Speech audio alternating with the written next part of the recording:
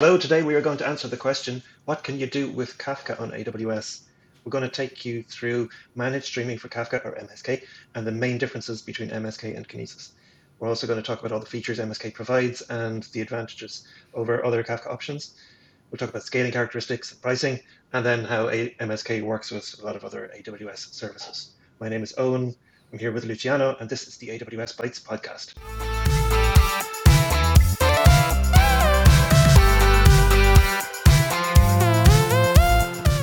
This is the final episode in our AWS event series. So the last time we talked about Kinesis and streaming data, and we're continuing to talk about streaming data today with Kafka.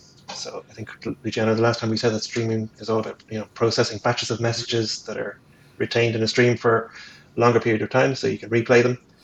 And it's good for a lot of use cases, like we talked about real-time analytics, stream processing, cool things like event sourcing, and then audit logs, that kind of thing.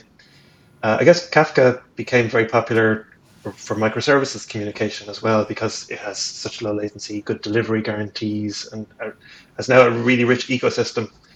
One of the things before we get into all the details is I think it's fair to say that we don't have as much experience with Kafka as we do with all the other services we talked about in this series. Like we've both used it in the past, but a lot of features that we're going to talk about today, particularly around MSK, aren't things we've used in production. So we have done the research and evaluated MSK in various different ways, but we're really interested if you have any hands-on experience with Kafka and MSK. Want to share your thoughts and opinions and how it compares to the alternatives? Please reach out. Yeah, that'd be awesome. What are the options? We've talked about. We're not just going to talk about Kafka because it's AWS. We're going to focus on MSK, but there's other options out there for cloud-based Kafka if you don't want to manage it yourselves. Is that right? I know at least about two of them that are Confluent Cloud, which historically probably the first one that came up with a service like this, so managed Kafka for you, and Confluent, they are the experts in the market. Yeah. All about Kafka. They built numbers of plugins. They contribute to the project itself. So probably they know their stuff. Yeah. But there is also a very new one that is called Upstash. We mentioned it previously regarding their serverless offering for Redis, and they recently launched also an MSK equivalent, let's say, so managed Kafka on Upstash servers. So you might want to look at these other alternatives. Maybe they have a different feature set, maybe different pricing. So if you're looking for managed Kafka, don't limit yourself to look at AWS for sure. Okay. Yeah, do we want to start to have a quick walk through the features of Kafka? Yeah, let's do that. So I think with Kinesis, you've got obviously the AWS API, the SDK for putting messages. We talked about all that the last time around. And I know that Kafka has like a producer API, which does what you would expect. It's for producing messages, and a consumer API, right? So those are fairly similar concepts to what we talked about with Kinesis, but it's got some other APIs as well. What are those? Yeah, there is a Streams API, which is like a consumer on steroid, and allows you to build like processing pipelines in real time, where you can do aggregation, filtering, transformation, and this is probably an alternative to Apache Flink. Like I'm not really sure how it compares like pound to Flink, but it seems that there is a good overlap in terms of feature set and things that you can do with this. Then there is also a Connect API, which is kind of a simplified way to put data into the the Kafka streams, or to read and consume this data from the streams and maybe move it somewhere else. Examples that we can find are, I don't know, for instance, get data from S3 or write data from Kafka to S3, or integrations with Elasticsearch, maybe for implementing search features, or Debezium, which I think is a change detection system that allows you to basically store all the change logs from your databases into Kafka, and then you can probably do build like event-based systems from changes happening in your databases. Yeah, that's cool. So there's a lot more in terms of the rich feature set around Kafka than Kinesis, which is, I suppose, more of a single-purpose streaming, right? It's just about producing and consuming events. Yeah, I think there is a little bit of an overlap with Kinesis FireHose, but FireHose is only thinking about once you have the data in your stream, how do you move it somewhere else? Here you can also have like data sources and let them push data into your streams. So I think it's a richer ecosystem with more use cases being supported. Yeah. And with Kafka, you have the admin API as well. I suppose that's worth mentioning for creating topics and managing your cluster. Of course, with AWS and MSK, you can also use the AWS SDK and API for managing those things as well. But it doesn't allow you to create topics. That's something you would do with the Kafka API. I think Kafka often is so closely associated with the like enterprise Java ecosystems and Java-based communities. So there's a lot of Java-based libraries and Scala-based libraries which provide really rich capabilities and a lot more than you would get with just the consumer and producer sending messages and receiving messages. Right. Yeah, absolutely. Yeah, I know you've used like the Node.js client, and there's other APIs or software packages out there for working with Kafka. They're probably not as rich, I guess, as the Java ones, right? Yeah, Java I think is kind of the default and the one that gets all the new shiny features before everyone else. But I suppose depending on your use cases and the languages that you are using for your project, you'll find good enough clients for pretty much most of the mainstream programming languages. Yeah, probably maintained by the community, I guess, right, rather than the Kafka core teams. So, what are the different terms? I know that they tend to use different terms for the same thing between Kinesis and Kafka. So, what are the one-to-one mappings here? Yeah, that's an interesting topic because if you are coming from Kinesis and looking at Kafka, or vice versa, you're coming from Kafka and looking at Kinesis, it might be a little bit confusing to get used to slightly different terminology for similar concepts. But the first concept that exists only in Kafka is the idea of a broker, which is not really applicable to Kinesis data stream because that concept is totally abstracted to you. A broker is literally an instance that is part of your Kafka cluster. And we don't get to see that in Kinesis because AWS is kind of hiding all of that complexity. Then we have the concept of a topic, which in Kafka is called topic, and it's pretty much equivalent to stream in Kinesis. So it's the idea of one logical stream where you put your data. You would call that topic in Kafka. Okay. Then we have the idea of partition. Again, partition is the Kafka topic, but we used to call that shard in Kinesis. So the idea of once you have a topic or a stream, how do you distribute the data in that topic into multiple instances? And then we have the concept of producer and consumer, which surprisingly is the only terminology that matches in both systems. And finally, we have offset, which is a Kafka terminology, and iterator is the equivalent in Kinesis. So the idea that as you are consuming the data, you are like reading a transaction log. So you have a pointer that is basically used to keep track of where are you at reading all this data. So the data is always coming in, so you're trying to catch up and process the data real time. So that offset or iterator is what tells the whole system what to read next, basically. Interesting. And I know we were talking about watching the iterator age when we were talking about Kinesis. I think there's also like this offset lag metric in Kafka, which is, I guess, pretty much one-to-one. Yeah, probably it is, yeah. Okay, so should we maybe mention more differences with Kinesis? Is there something else that comes to mind for you? Yeah, I think when we were talking about this earlier, you made the point that comparing Kinesis and Kafka is like comparing SQS to RabbitMQ. One is much more simpler, one is much more feature rich. And so Kafka has a lot of features and configuration options, but in exchange for that richer set of features, you get increased complexity as you might expect. And you also talked about these brokers. So Kafka has this cluster provisioning model where you need to scale brokers and think about disk size and memory and network, all those wonderful things. And you can create as many topics as you want, and you just need to scale your resources accordingly. And you can also create lots of consumers. There's a whole complexity around managing cluster state as well. Do you want to go into that? There's this whole duality with Kafka where you need to think about your Kafka configuration and your Zookeeper configuration. What's that all about? Yeah, so basically the way that Kafka works, because of course it's a distributed system, it needs to replicate data across multiple nodes, and also you have consumers, and the system needs to keep track of the state of each consumer. So there is a lot of information that is kind of distributed and needs to be kept in sync across different nodes. And all of that, as many other Apache projects, is managed by another system that is called Zookeeper. And Zookeeper is something that needs to be provisioned in a multi-instance mode as well. And we need to make sure it's highly available and resilient, because of course that the cluster is healthy only if Zookeeper is available all the time. So it's an additional piece of complexity that you get with Kafka. But the interesting thing is that in MSK, all this complexity is managed by AWS for you.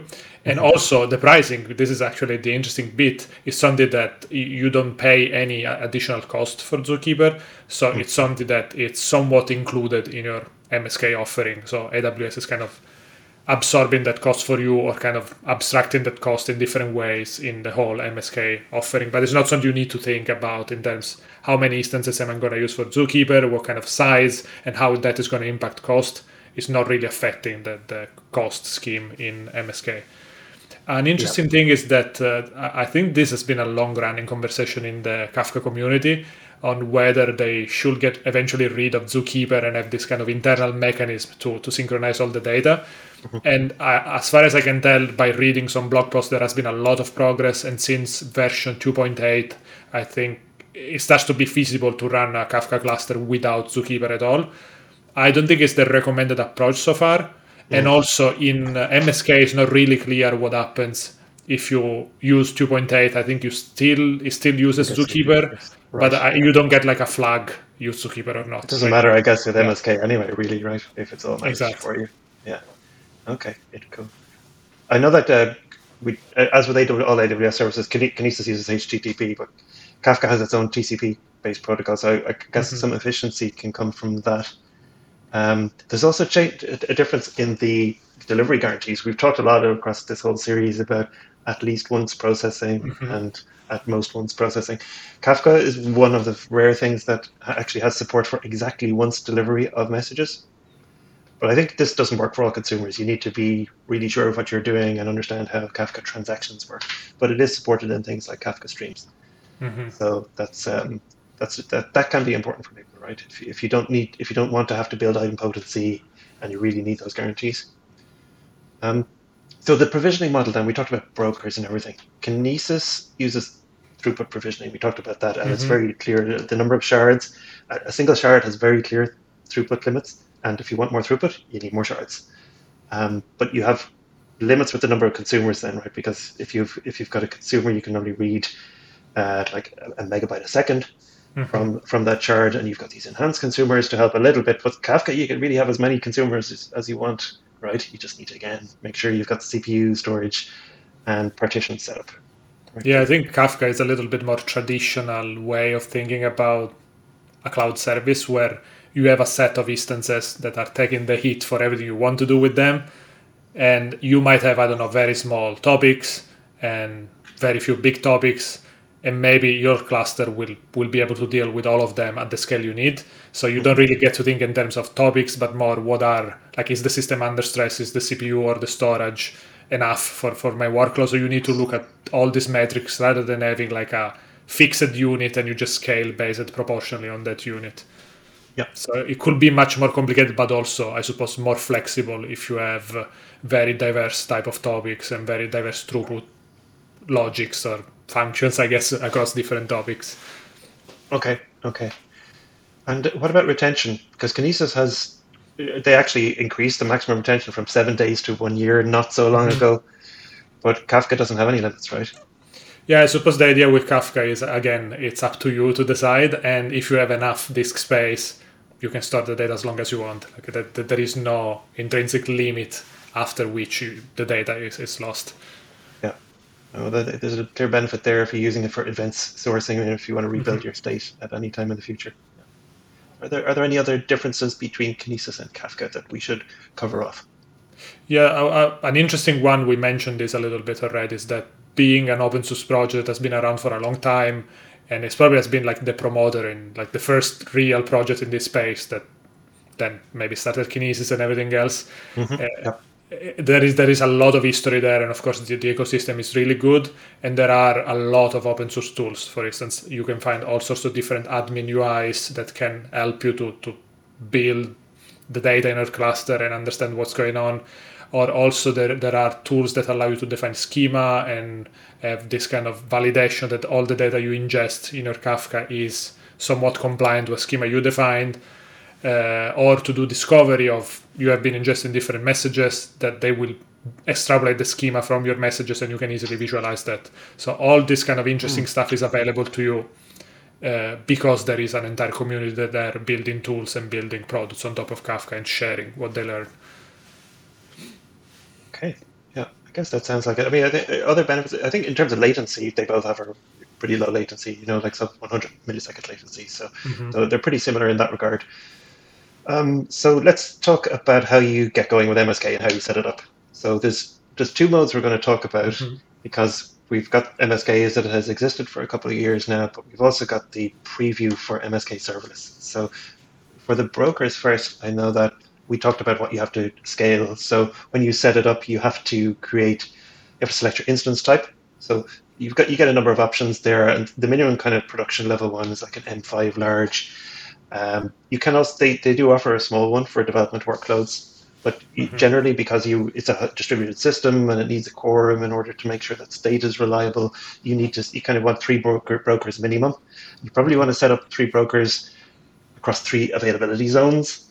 So you might think about that. I'm not sure what the story is with inter-AZ traffic. Usually that's something you have to pay for. So I would be observing that if I was using a cluster in AWS with a lot of traffic. Think about the cost there. And then you can set the number of brokers in each AZ.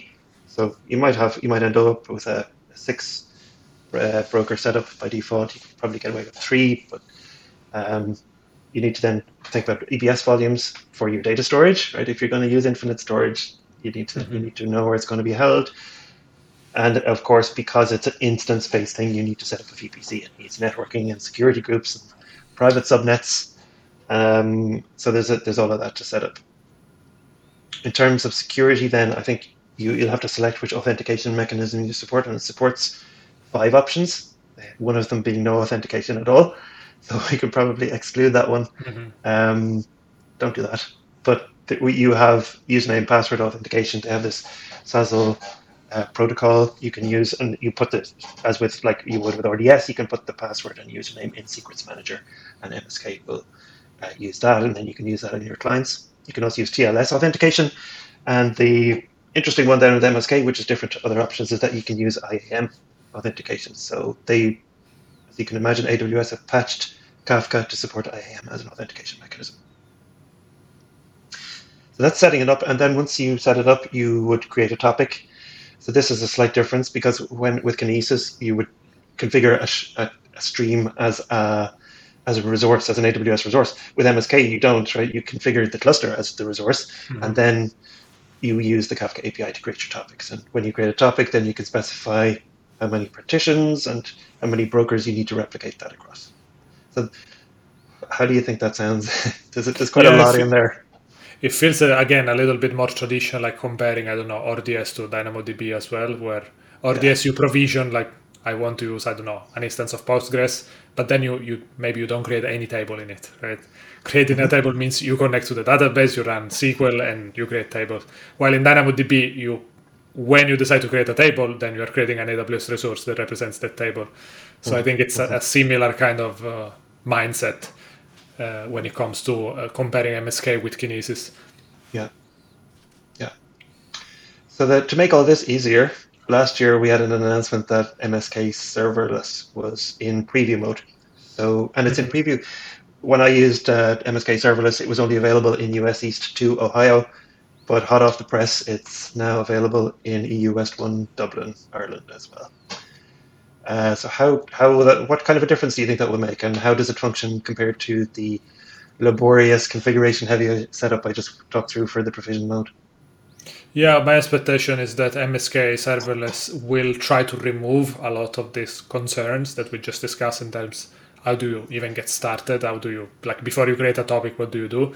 So I think this will try to give you a more immediate usage and provisioning of MSK that is probably similar to the user experience you will get with Kinesis.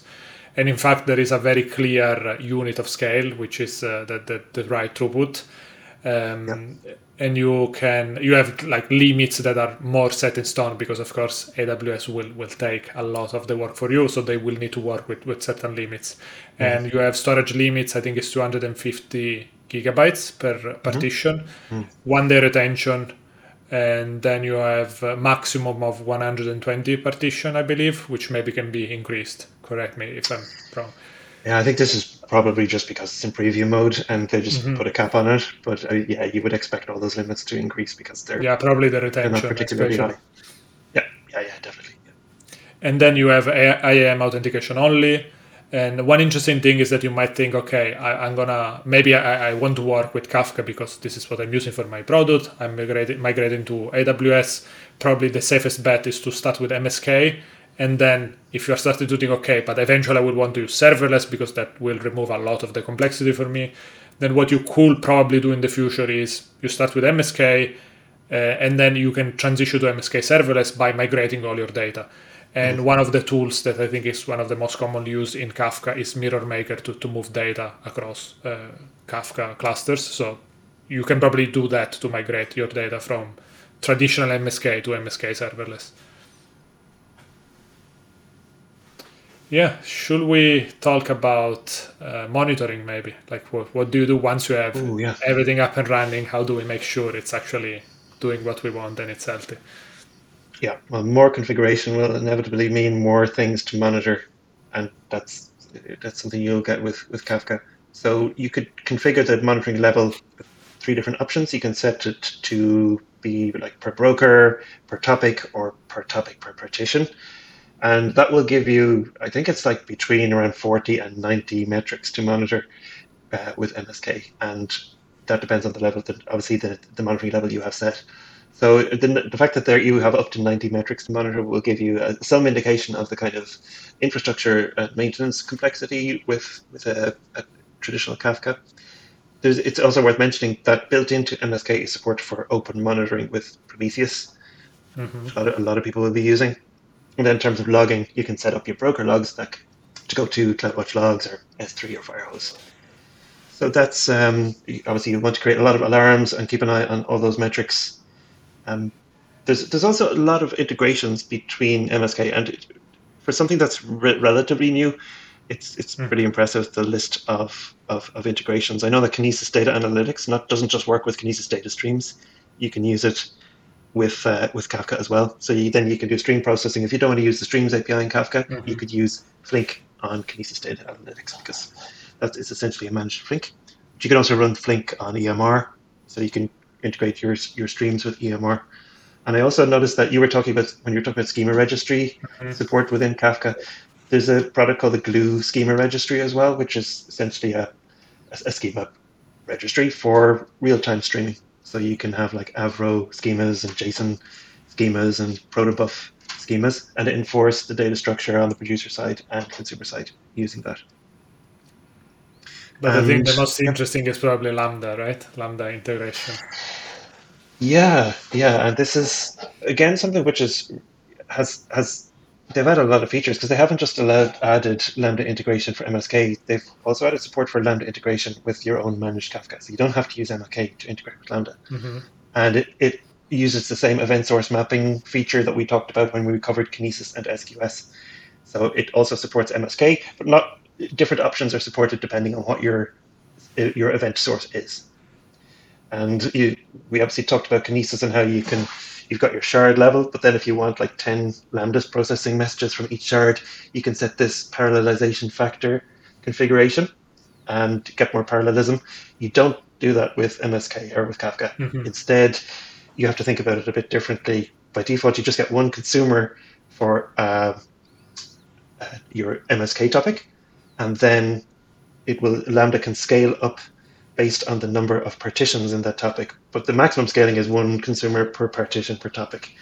So again, this is all very use case specific, and it depends on what your partitioning level is and your volume of messages, but it'll only scale up every 3 minutes. So it might not be reactive enough for your needs, which is a pity because I think Lambda is the ideal use case for these things. That it's often, if you look at like the Streams API or the Consumer API, you still have to have something running, something that's pretty stateful to consume these messages. Whereas with Lambda, you could have a lot of power, but the scalability, you just have to check if it's going to work for your use case. Yeah, exactly. Especially if you don't have like a continuous stream of data with more or less constant throughput, but you have very bursty ingestion of data. You'll probably suffer because of these 3 minutes chunks of scaling, because it will kind of go very slow at the beginning. Yeah, and then integrate in as regards security between Lambda and Kafka, it's kind of different to what you'd expect. Now, in terms of authentication, you can use IAM authentication, but you can also use your username password authentication and TLS to integrate Lambda with your cluster, which obviously is required if you're not using MSK. But also, you need a VPC for your cluster. But your Lambda function doesn't have to run in that VPC, so it's slightly different than the mental model you might imagine for this setup. Instead, you need to give the cluster's VPC access to the Lambda service and also the STS service. So that usually means either you give it access to the internet with like a NAT gateway, which might set off a few alarm bells based on their pricing episode a few months back. But so you might instead use VPC endpoints and create a direct route between your VPC and the Lambda service. So that's one thing you might not expect. You might think just because the resource runs in the cluster itself runs in a VPC that the Lambda has to be in that VPC, but it doesn't. And it kind of works the other way around. Yeah, that's interesting. I'm What going to about talk very, pricing, very, Luciano? very quickly Sorry, yeah. about pricing. Mm-hmm. And basically, well, the first case is provisioned. You are, of course, paying by the number of brokers and the size that you pick for these brokers. For instance, if you go for an MFI large, that's about 24 cents per hour. And yeah, depending how many do you have, you can do the math and see how much are you going to pay. But of course, there is also storage in the equation. So you have certain amount of cost. I think is around 10 or 11 cents per gigabyte per month. Mm-hmm. And yeah, that will add to the cost. If you go serverless, there are actually a bunch of dimensions that will influence your cost. So there is a certain fee that is $0.75 per cluster per hour. So you pay a certain fee per hour just by spinning up a cluster. Then, depending on the number of partitions you have, there is an additional fee on partition per hour. And of course, storage as well will add cost, so the number of gigabytes per month. And then you also pay for data transfer, both data in and data out in terms of gigabytes. Yeah, so just do the maths and based on use cases, try to figure out what's the pricing. The interesting thing that I guess we realized, it might change depending on your use cases, but instinctively it looks like that Kinesis is way cheaper for lower volumes, but then MSK can be more effective if you're really running many shards, if you're really running data processing at scale and ingesting a lot of data. So that can be interesting. Maybe it's for a startup, you can start with Kinesis because it's easier to start with and you probably don't need big volumes. But if you're running serious workloads, maybe the investment in Kafka could be worth it. Okay, so it's another serverless option that doesn't scale to zero in terms of pricing, which is a bit of a pity. So that's maybe something we can hope for at some point in the future. Should we close this episode by trying to have a recap between why would you choose MSK over Kinesis or vice versa? What's the decision tree? Yeah, exactly. So yeah, I'm gonna say that first of all, when you have a large number of consumers, probably MSK is a better solution because you can be more flexible there. Also, if you need Kafka Streams or Kafka Connect because you already built a solution that uses those technologies, or maybe you have expertise with those technologies and you want to leverage that expertise, of course, again, MSK is an obvious winner there. And similarly, if you just have experience or you prefer to work with a technology like Kafka because it's open source and you can easily port it also to other cloud providers, again, that's a winner over Kinesis. But of course, there are disadvantages. Like we already mentioned that there is more complexity, so you need to keep that into account.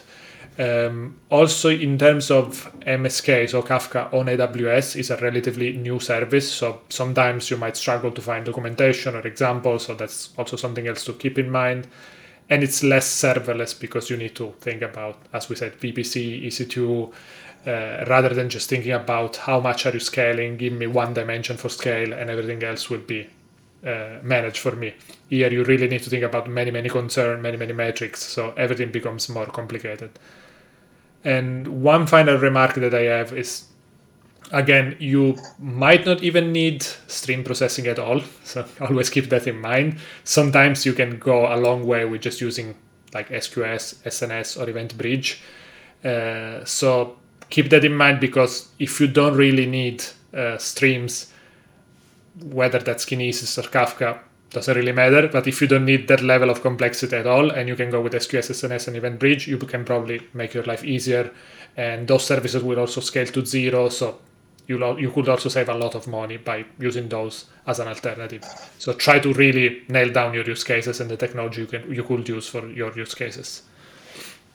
Yeah, yeah. Plus one for me from starting with SQS and EventBridge, for example, you can get a lot done, and you can always migrate.